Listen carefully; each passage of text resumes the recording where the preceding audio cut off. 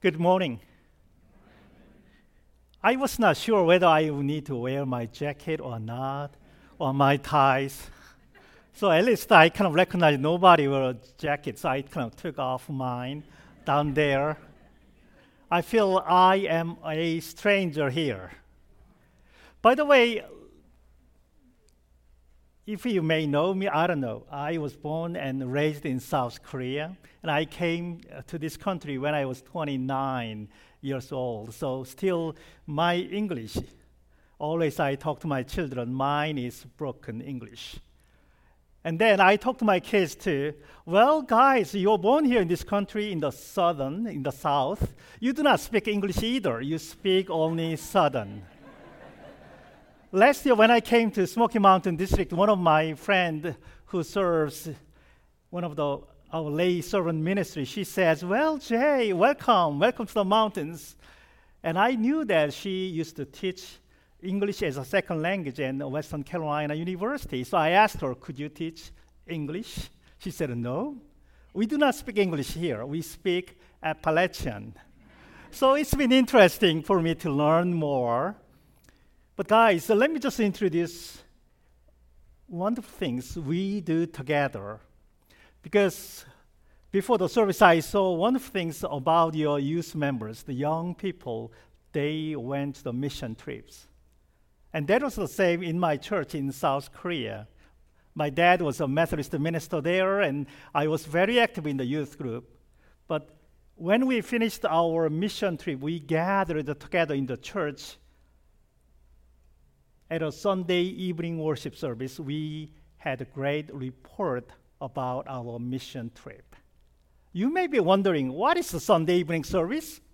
Yes, the Korean Methodists, they used to meet on Sunday evening. I don't know here. I believe we used to have Sunday evening service too, right? Maybe not. I don't know. In fact, the Korean Methodists, they love to meet together. They meet on Sunday mornings, just like us. And then after service, they do not go home, but rather they gather together, the church fellowship, and they eat together. And after that, they gather again for Sunday afternoon worship. Actually, that is a substitute of the Sunday evening service. They used to stay in the church all day long, and they kind of realized that that's not effective. So they changed their worship time from 7 p.m. to 2 p.m. So that's why they gather together. But that's not it. They gather again on Wednesday night for service, and then Friday evening, actually Friday night, usually 8 o'clock or even 9 o'clock, they gather again for praise and prayer services. Can you imagine how many times they gather together? But that's not it, friends. Every day, they have morning prayers at 4:30 a.m. Some people, oh no, that doesn't make sense, right? So actually, in my father's church, they had two services for morning prayer service for people who needs to work early enough. They gather together at 4:30. But for those who are lazy, just like me, must have a good sound sleep, they get together at 6 a.m. And I love United Methodist. We do not have that kind of a service anymore. Dear friends, in fact, today's scripture reading is about mission report. In Luke's Gospel, chapter 9, Jesus was heading toward the city of Jerusalem. And he knew that it was a special trip because in Jerusalem, he knew that he would be suffered and be dead and complete salvation. But many people, they did not know what was going on. So Jesus had a sense of urgency for missions. That is why we know he has 12 disciples. But he gathered some more. He called several names. Hey, Jed, come on here. Hey, Mike. Hey, Becky, come on here. So he called about 70 people. Some different versions say 70. Some of them say 72. We are not sure exactly how many. But 70 or 72 represents the many people, including all nations. And then Jesus commissioned them, and to send them to every town and place. Again, every town and place. We do that. That does not make sense. How only 70 people can go every town and place? But as we understand, the Gospel of Luke focus on evangelizing and reaching out to not only the Jews, but Gentiles. So Gospel of Luke focus on all nations, all people, the older people, the younger people, children, infants, the widowed and married, whoever they are, the gospel is reached out to all people. And Jesus sends them in the name of the Father, the Son, and Holy Spirit. And these people, they did a great ministry, just like our youth group. They had a fun time, they were exciting time. So when they came back and reported what had happened, they were excited. That's why the Bible says they were rejoicing. They were rejoicing. But Jesus was not there. That was not enough for Jesus. Jesus always wants us to go deeper. That's why Jesus says to his disciples, hey guys, do not be rejoicing with what you have done. When you proclaim the word in my name, that even demon spirits were casting. But that is not enough. You must rejoice because your names are written in heaven. Again, many times these disciples, they were excited about what they are doing, and that's the same for us, right? While we are doing great children's ministry or youth ministry or adult ministry, we are getting excited. We see the result, the fruits, and then we are rejoicing.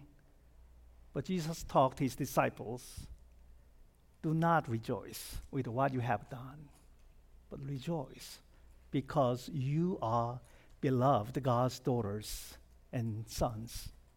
You are co-heirs with me in the kingdom of the Lord. Your identity itself is enough. Friends, what you are doing is not that important, but who you are is good enough.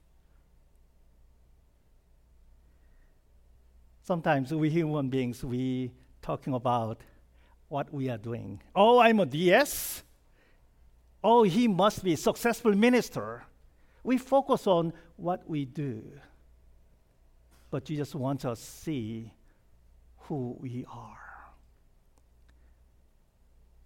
And then Jesus said some more. Well, friends, today, you are excited about what you have done. But I am thankful for God because all of them has been done by the gracious will of God. And God did not reveal to the intelligent or the wise, but God revealed this to infants. Dear friends, we do not know exactly who were the 70 people there. They might have some school teachers, pastors, I don't know exactly. But those nameless 70 people represent ordinary people, just like you and me. We may think we just saying that we may not be enough, good enough to God's work. We may not be good enough to claim that we are a Christian. But that is not true. Whoever we are, it is done by God's grace. It is not about you and me. It's about God's grace. I don't know if you have not been in the mission trip. I encourage you, invite you to be part of the mission trip. It will change your life. It will bring newness in your spirit. You may experience something great. So I want to invite you to be involved in mission trips, locally or globally, wherever you are needed. But through that moment, you will learn that we are connected to one another in the love of God. And I believe that is the church. This morning, I was very excited when I came in. I saw so many young people here. So many diverse people here, many children, I have 3 children. They are all grown-ups now. But children, thank you so much for being here with your moms and dads and grandpas and grandmas. Because God loves you. And you are a precious child of God. And that is what Jesus was rejoicing. By the way, friends, if we read the New Testament, Jesus is always serious because he has a great burden to save the whole world, including you and I. But this particular scripture reading from Luke chapter 10, it says, Jesus was also rejoicing. Can you imagine the laughter, the big smile of Jesus Christ? The smile of Jesus is from you. Because of you, Jesus was rejoicing. Because of who we are, Jesus was rejoicing with others. Well, friends, I will not preach long. Of course, again, I do not know exactly your tradition here. But I want to make sure that our worship is not the end with this. This is like an appetizer. You know that? So as we gather together, this is a great moment. We report and we had fist bump each other and we welcome and we greet each other. But this is just appetizer. When we leave this place, that is the real time for us to do God's missions and ministries.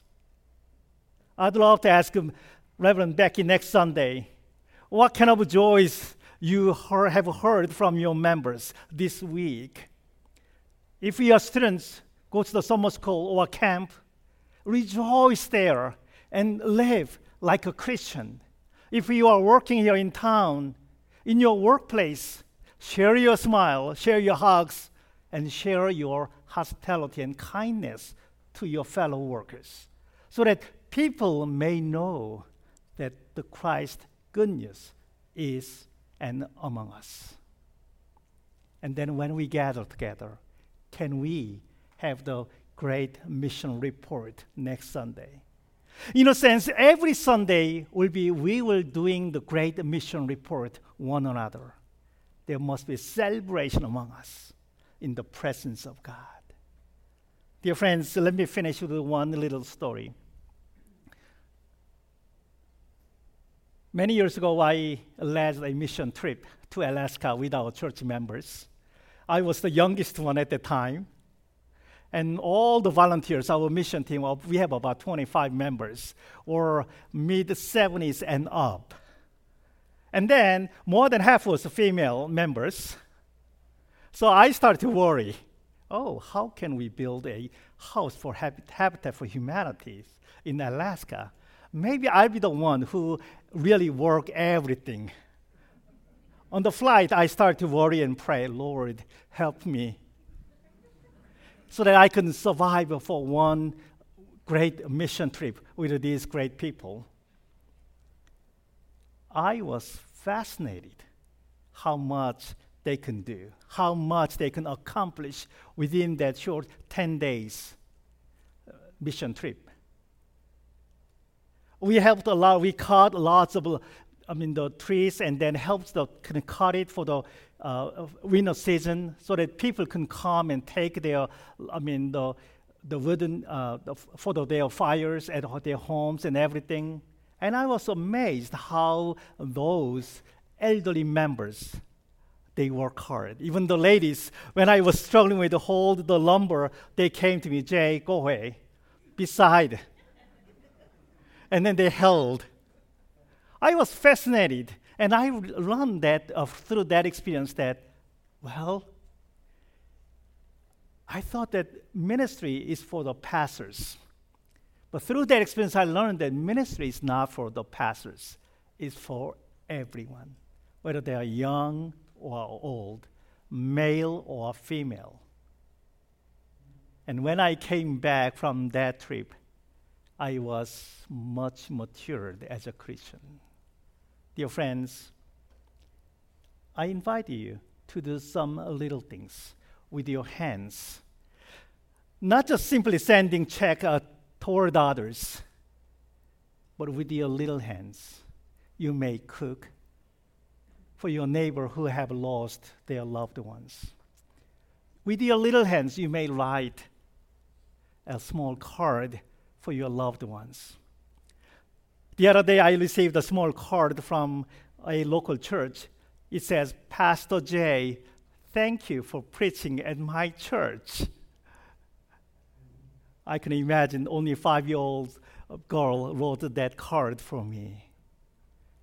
As we bring our hands together and rejoicing in God's missions, God will transform the world in and through us. In the name of the Father, of the Son, and of the Holy Spirit. Amen.